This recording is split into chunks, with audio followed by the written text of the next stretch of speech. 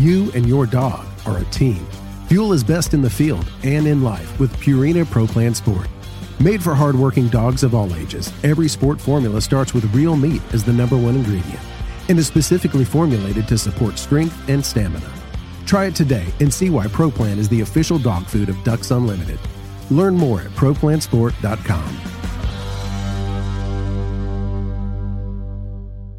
Mossy Oak has partnered with Ducks Unlimited to bring you Shadowgrass Habitat, the official camo of Ducks Unlimited. Shadowgrass Habitat pays homage to the first waterfowl-specific camo pattern ever made, Mossy Oak Shadowgrass, while incorporating the most realistic, digitally accurate images of the natural habitats that make up true waterfowl habitat. Mossy Oak is committed to conservation as its highest priority. With the launch of Mossy Oak Shadowgrass Habitat, Mossy Oak will continue funding habitat protection projects through our longtime partnership with Ducks Unlimited. Check out the new Shadowgrass Habitat pattern at mossyoak.com.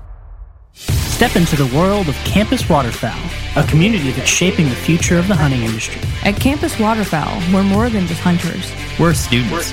We're conservationists with the next generation. Join us as we highlight the dedication and commitment of young hunters nationwide. Visit campuswaterfowl.com to become part of our story. Campus Waterfowl, the future of hunting starts here. We are the Ducks Unlimited Nation, united by our passion for hunting, the outdoors, and conservation.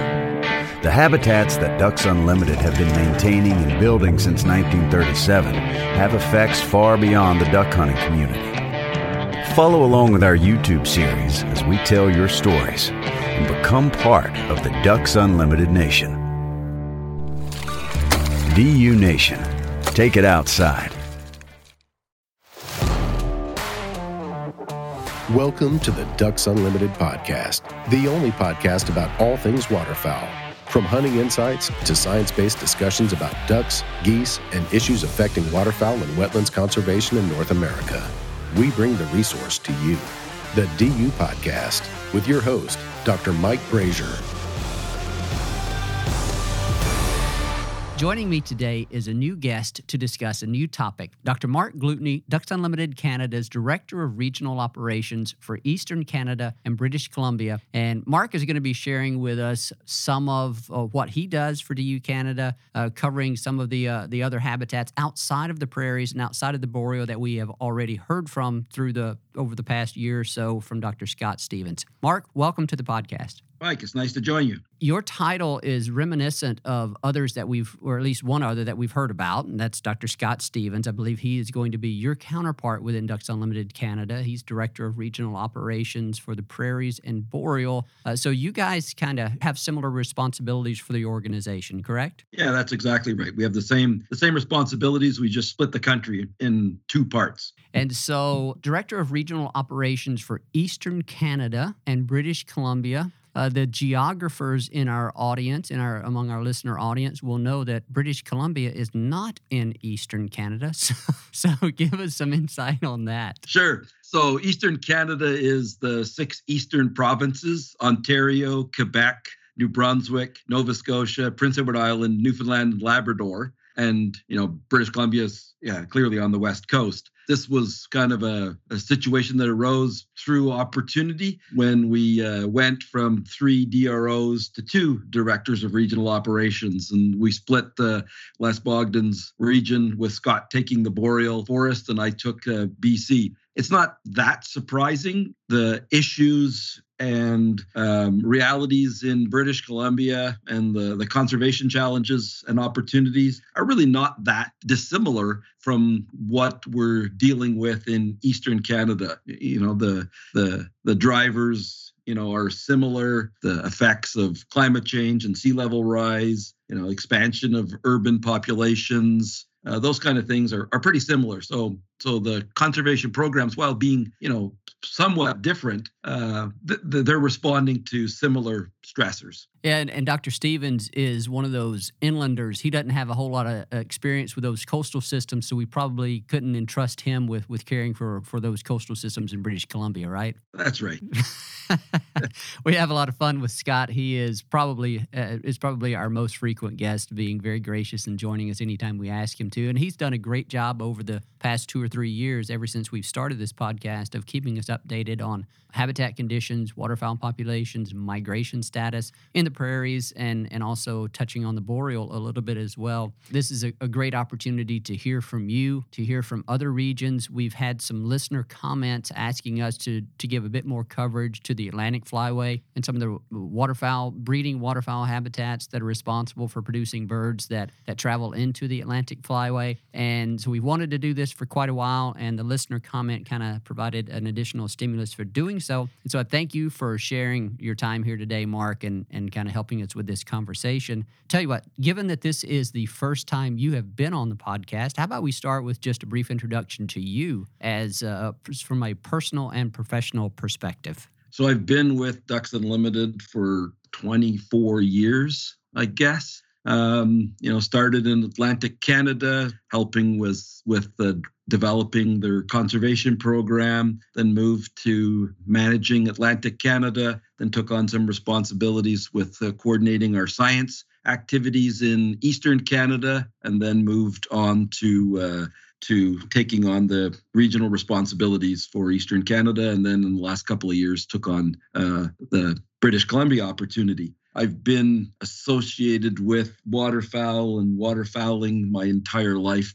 My dad and family were avid waterfowlers, grew up in that kind of environment. I found the other day my Ducks Unlimited green wing badge that I got probably in 1970 or 69 when I first became a member of Ducks Unlimited as a green wing. So that was pretty cool. I've still got one of those old green wing badges, sort of mint in box. So might be worth something on eBay. I'm pretty sure it is. It's amazing. A lot of that early memorabilia, those early badges, hats, whatever you want to talk about. Yeah, they bring with them some value now. So that's pretty cool. I didn't realize that you had been associated with DU for quite that long. Yeah, basically all my life, right? Yeah. So it's pretty amazing to actually have the opportunity to work, for the company. Yeah, and that's a story that holds true for many of our staff, both within DU Inc. as well as DU Canada, as well as DU de Mexico, I'm sure. And so, yeah,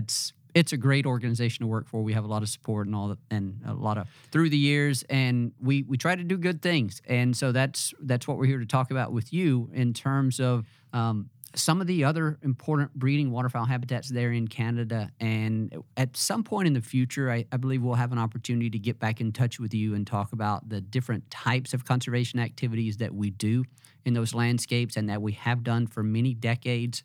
But for today, I think what we want to do is just kind of focus in on a description of those areas, and to the extent that you can, we'll eventually get you to give your best assessment, sort of subjectively based assessment based on what you're hearing, anecdotal observations and reports here over the past year of how habitat conditions were in those regions. And as we go through this, it'll probably be instructive to do some comparing and contrasting to the prairies in terms of the variability that we see there in the prairies and the drought that's developed. And then, like, what does the boreal forest and the other waterfowl habitats from Eastern Canada look like in that regard? So let's just jump in right here. And I guess what I would do, Mark, is ask you to provide an overview, a general description of the type of waterfowl habitats that we have, breeding waterfowl habitats that we have there in Eastern Canada. Let's start there, and then we can jump over and touch on British Columbia here a little bit as well. Sure. When I think about the breeding habitats in Eastern Canada, I kind of think about them in grades and gradations. And we'll start we've got coastal habitats, and coastal habitats along our marine coasts of the Maritime and Atlantic provinces, as well as Quebec, where there's sort of salt tidal influence on those coastal systems. And that's kind of one main habitat type that we have.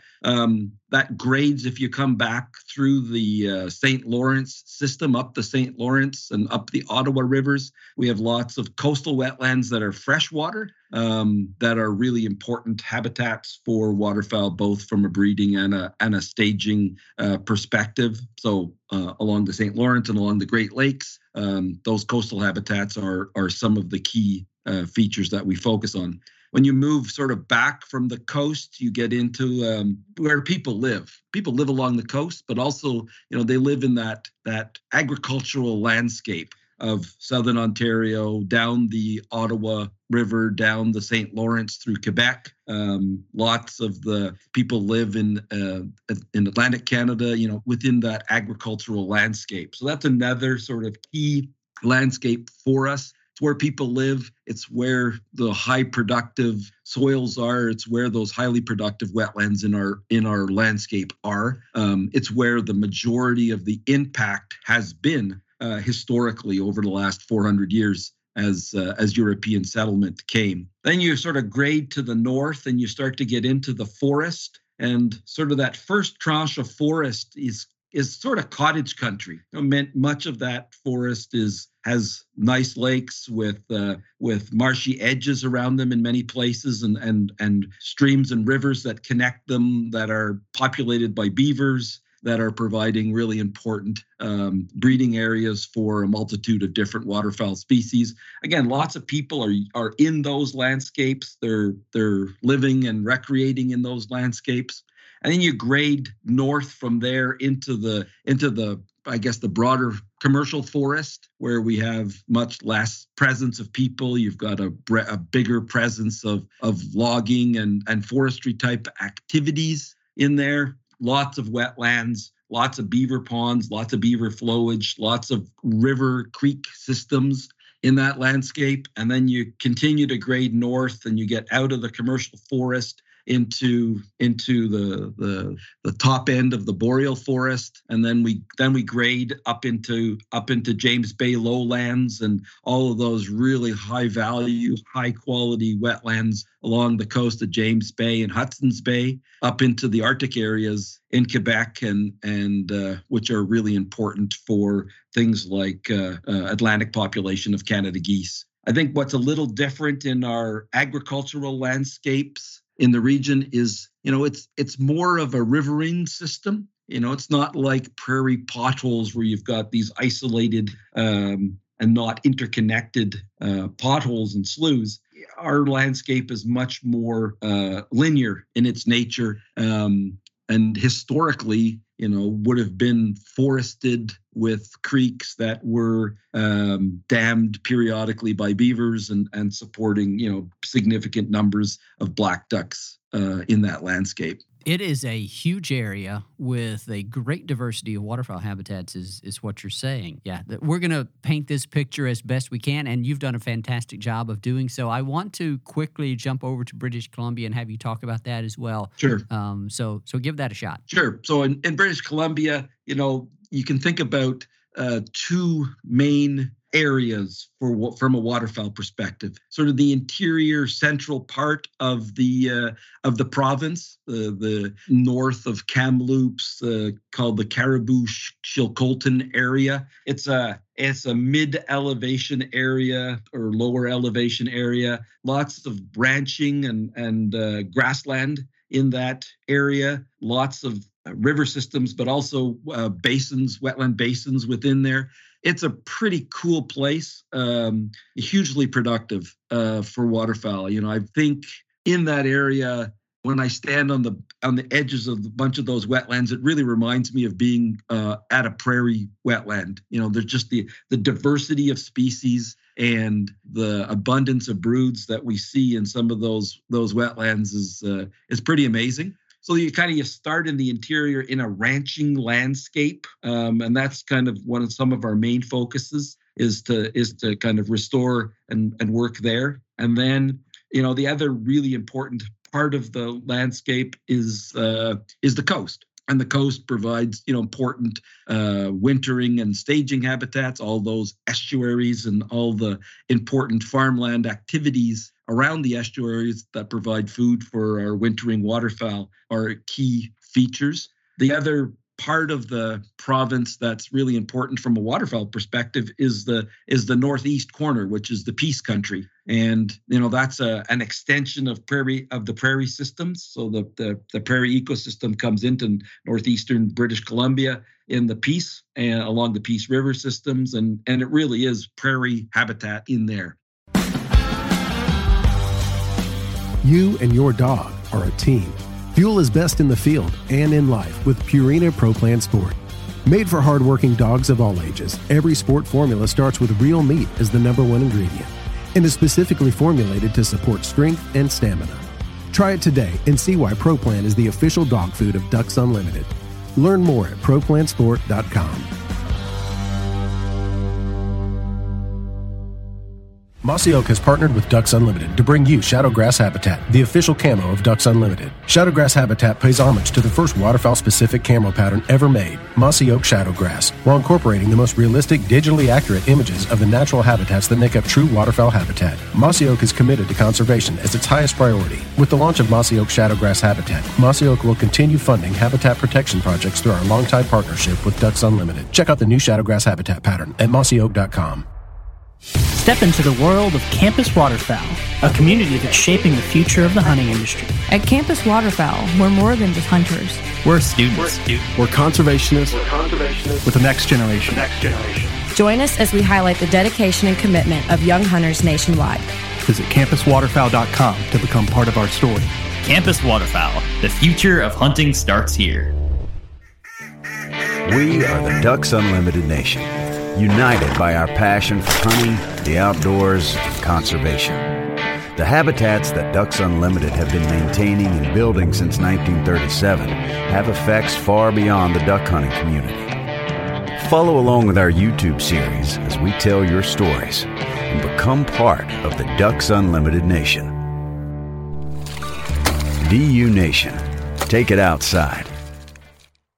From a breeding waterfowl standpoint, outside of the Peace Parkland there, is the primary focus in, did I understand correctly, that it's in the interior portion of British Columbia there? Yeah, so the big production areas for British Columbia is the interior of the province. There certainly is some production along the coast, but the vast majority of it happens in the interior. And if you look at our international conservation plan, that area jumps up as a level 2 continental priority. And to give people an idea of the importance of that area or the number of waterfowl that breed in interior British Columbia, I'm looking at a report here, and over the past 13 or so years, estimates from the breeding population survey in interior British Columbia have been anywhere from 300,000, actually a little bit less than 300,000, but up to 410,000. So just to kind of give you an idea of the density or the total number of birds that we have nesting there, breeding there. I want to jump back over, Mark, and for the remainder of this discussion, I think we'll focus on Eastern Canada, just for the ease of kind of discussing how conditions may have unfolded and what it may mean for waterfowl hunters and those that appreciate waterfowl here in the eastern U.S. We'll have an opportunity some other time to focus on breeding habitats there in British Columbia, Alaska, Western Boreal Forest, and how they may influence waterfowl populations in the Pacific Flyway. And actually, we've already had a bit of a discussion about that with Dr. Mark Petrie on an earlier episode where we were actually discussing drought in the Pacific Flyway. Mark did a pretty good job summarizing what we think we understand about breeding habitat conditions and populations in those areas in the Pacific Flyway this year. So let's jump back over to Eastern Canada. And now that we have a general idea of the type of breeding habitats that we're going to be seeing in that region, you've also talked about some of the habitats that are important for non-breeding, for waterfowl during the non-breeding period. And we can even save that for a future episode as well. But for now, let's try to focus on the kind of breeding habitat conditions. And perhaps a useful thing to add here are the dominant, what are the dominant waterfowl species that we see utilizing those Eastern Canada habitats? The flagship species, I think there's 2 flagship species. Certainly when you think about the East, the black duck sort of comes to mind as, that flagship dominant species that everybody sort of loves and likes and appreciates, that elusive sort of black duck that comes down in the fall and is such a beautiful bird. And you think about another sort of hallmark species would be the common eider. When we live in our coastal communities, it's the other sort of dominant one. It's the bird that in Newfoundland and Labrador, is the prized one for a New Year's Christmas Eve dinner. Would be a roast eider, would be something of great value. So those are sort of 2 of the main dominant species. We have certainly really big populations of wood ducks, and wood duck populations have been expanding over the last decades. Mallards, of course, have been expanding into eastern Canada since the 1950s. Unlike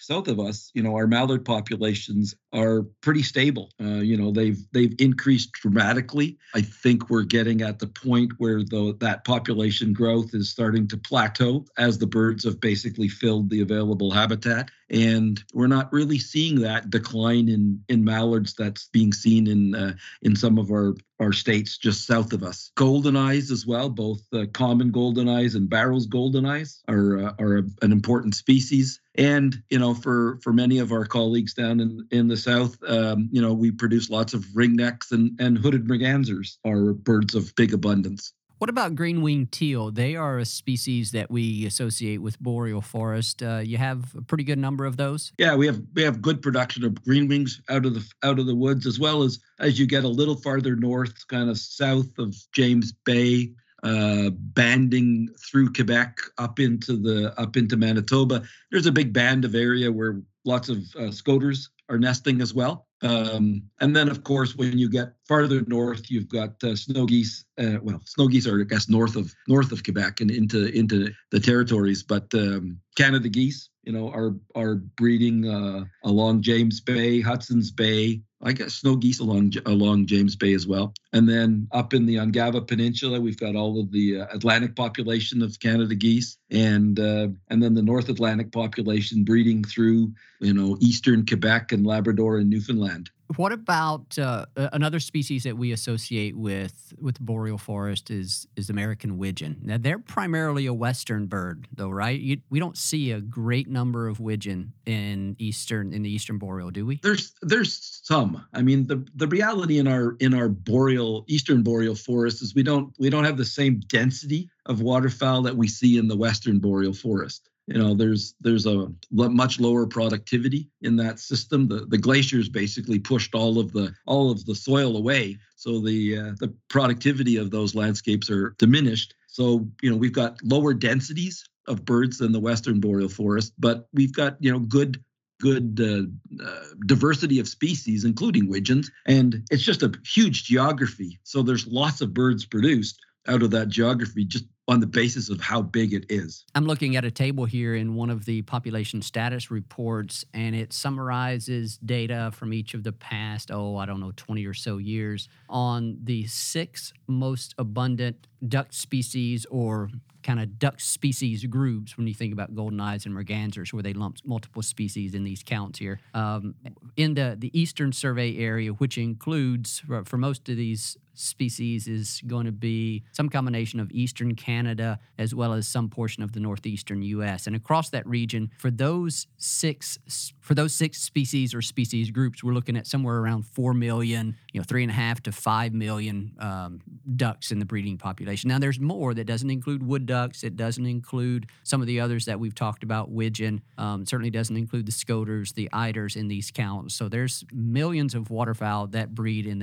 Eastern Canada and northeastern U.S. And so those are all the ones that we cover and that are affected by the habitat conservation work that we do. Mark, I want to shift a little bit now and see if we can talk about habitat conditions this year. We have focused, rightly so, a lot on providing updates about the status of the drought, the status of wetland conditions, breeding population, kind of assessments in the prairies. The prairies, as we all know, are a highly dynamic landscape.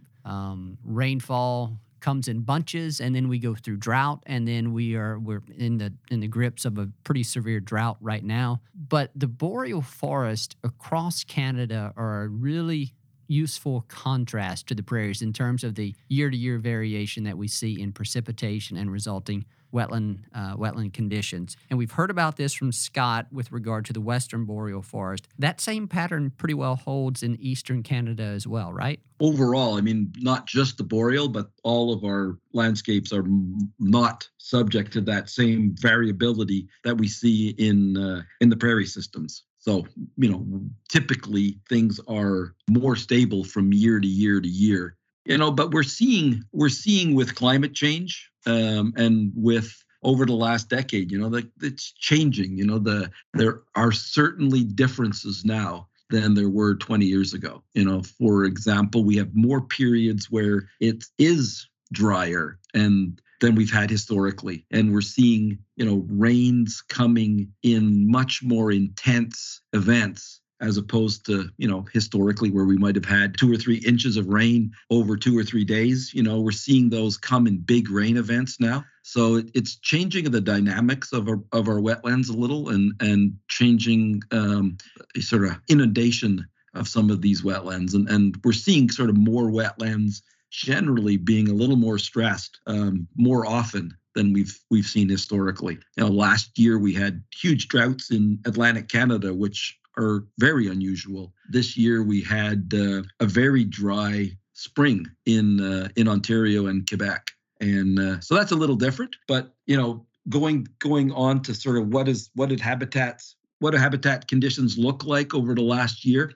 In Ontario and Quebec, we had a very dry and hot spring, which meant that we didn't have as much small sheet water and small ponds and ephemeral ponds, which are really important for stopping birds and for settling birds on our landscape. So I think the number of birds that actually nested within our settled part of the landscape, within the agricultural landscape, were probably a bit lower than we would see historically. That was sort of countered by the fact that it was pretty nice weather and we didn't see any cold snaps during the periods, cold ret snaps during the period when, ducklings were typically hatching. So I think the, duckling survival from a weather perspective was better early on. I think another factor along our river systems, the St. Lawrence, Ottawa system, was a year of low flooding. So in years like 2019 and 2017, where we had huge floods, a large part of the floodplain was underwater and unavailable for breeding during that main period where ducks were trying to find places to nest. So this year we certainly had lots of places for the birds in the floodplains to nest, and I think that was good. In Atlantic Canada, things were good. We had also a pretty mild spring, but the conditions had rebounded from the drought. We didn't see any cold, wet days late May, early June. So there was lots of broods produced and lots of big black duck broods were seen sort of early on. So, overall, I think in that settled part of the landscape, production was, average or maybe a little below average. In the forested landscape, things are pretty stable,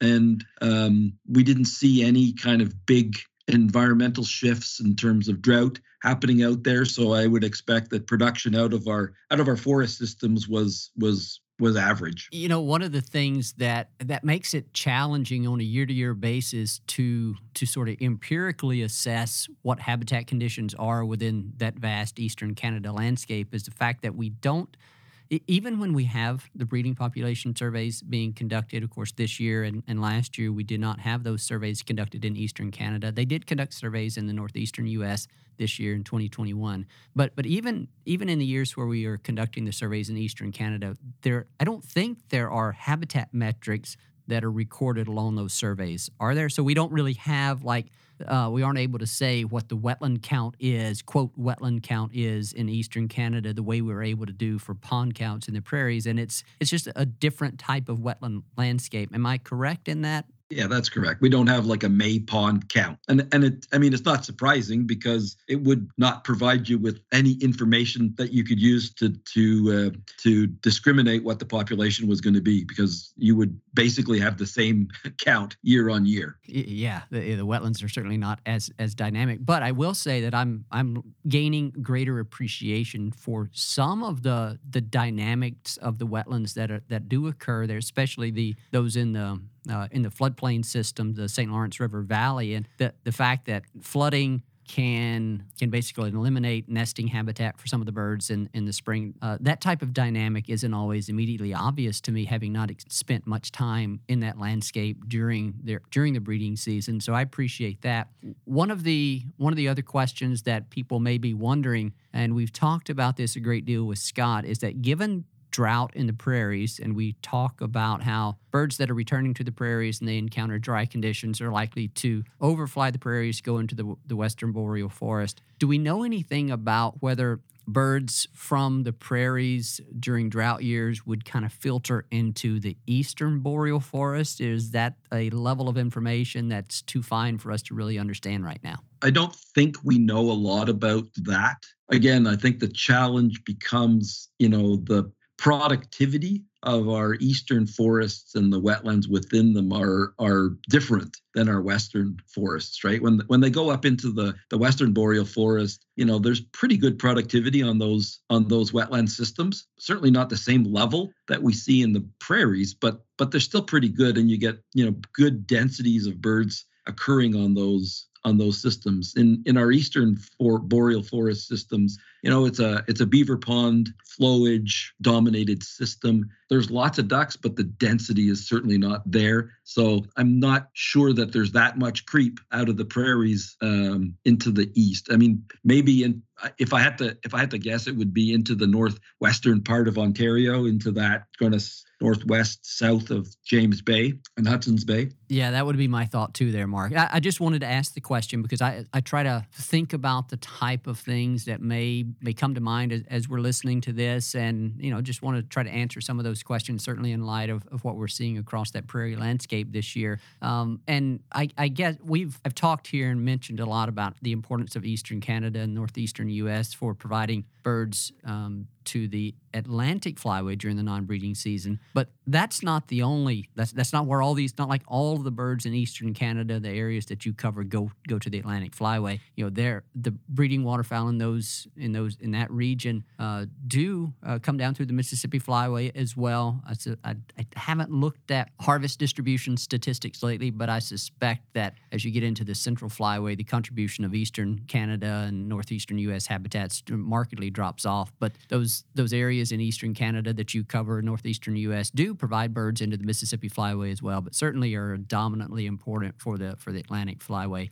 Have you been able to get out and do any hunting yet this year? And I'm just kind of curious what you're seeing as we start to wrap up this episode. Sure. I mean, I just on the point about the central flyway, many of the birds produced in Ontario are going down that flyway. And then sort of the birds in the western part of Quebec kind of split between the two flyways that way. I've been out a couple of times this year. Our season opened Saturday before last. And then I've sort of been talking to some of our volunteers and looking at the social media feeds as well. So my experience personally was I had the same place early in the year over year. What I saw this year was a lot more black ducks in the birds flying around than I'd seen over the last decade. So, it was interesting this year. We have to be careful about not shooting more black ducks than we were allowed to. Just there was that many within the birds we were seeing. Well, that's encouraging. Yeah, it was good. And I'm hearing kind of similar things from others that it seems to be lots of black ducks around, certainly in eastern Ontario. The other thing I'm seeing lots of and hearing lots of, people are pretty excited about how many wood ducks are around this year. So that's kind of building on what we saw last year. Last year was a huge year for wood ducks, and lots of wood ducks were harvested, and people really enjoyed sort of that increase in wood ducks. They've always been an important part of the bag in Ontario and Quebec. But, more so in the last year, and then this year starting out the same way. We're hearing, reasonable numbers of mallards kicking around. Some green wings are starting to show up. Blue wings are all gone. But, we have very few blue wings now in eastern Canada. We used to have big populations, but that's changed pretty dramatically over the last 50 years. So the reports out of the field are, people are seeing birds. They're seeing sort of good mixes of birds and sort of black ducks and wood ducks seem to be pretty prevalent. I appreciate this, Mark. I'll reiterate that I'm gaining new insights and new ways of thinking and understanding waterfowl and waterfowl habitats there in eastern Canada.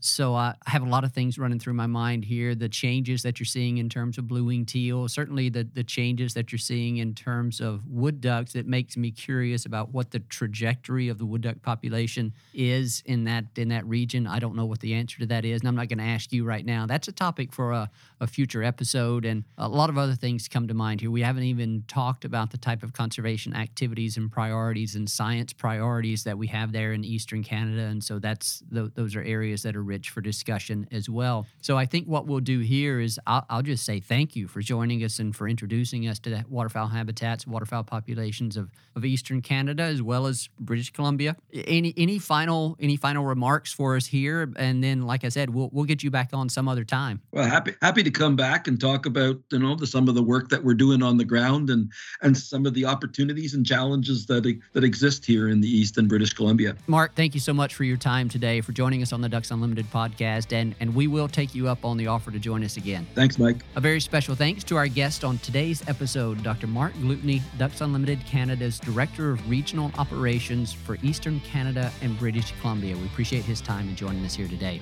And as always, we thank our producer, Chris Isaac, who always does a wonderful job getting these episodes out to you. And to you, our listener, we thank you for your time and sharing it with us, and we thank you for your support, passion, and commitment to wetlands and waterfowl conservation. Thank you for listening to this episode of the DU Podcast. Be sure to rate, review, and subscribe to the show. And visit www.ducks.org/DU Podcast for resources based on today's topics, as well as access to more episodes. Opinions expressed by guests do not necessarily reflect those of Ducks Unlimited. Until next time, stay tuned to the Ducks.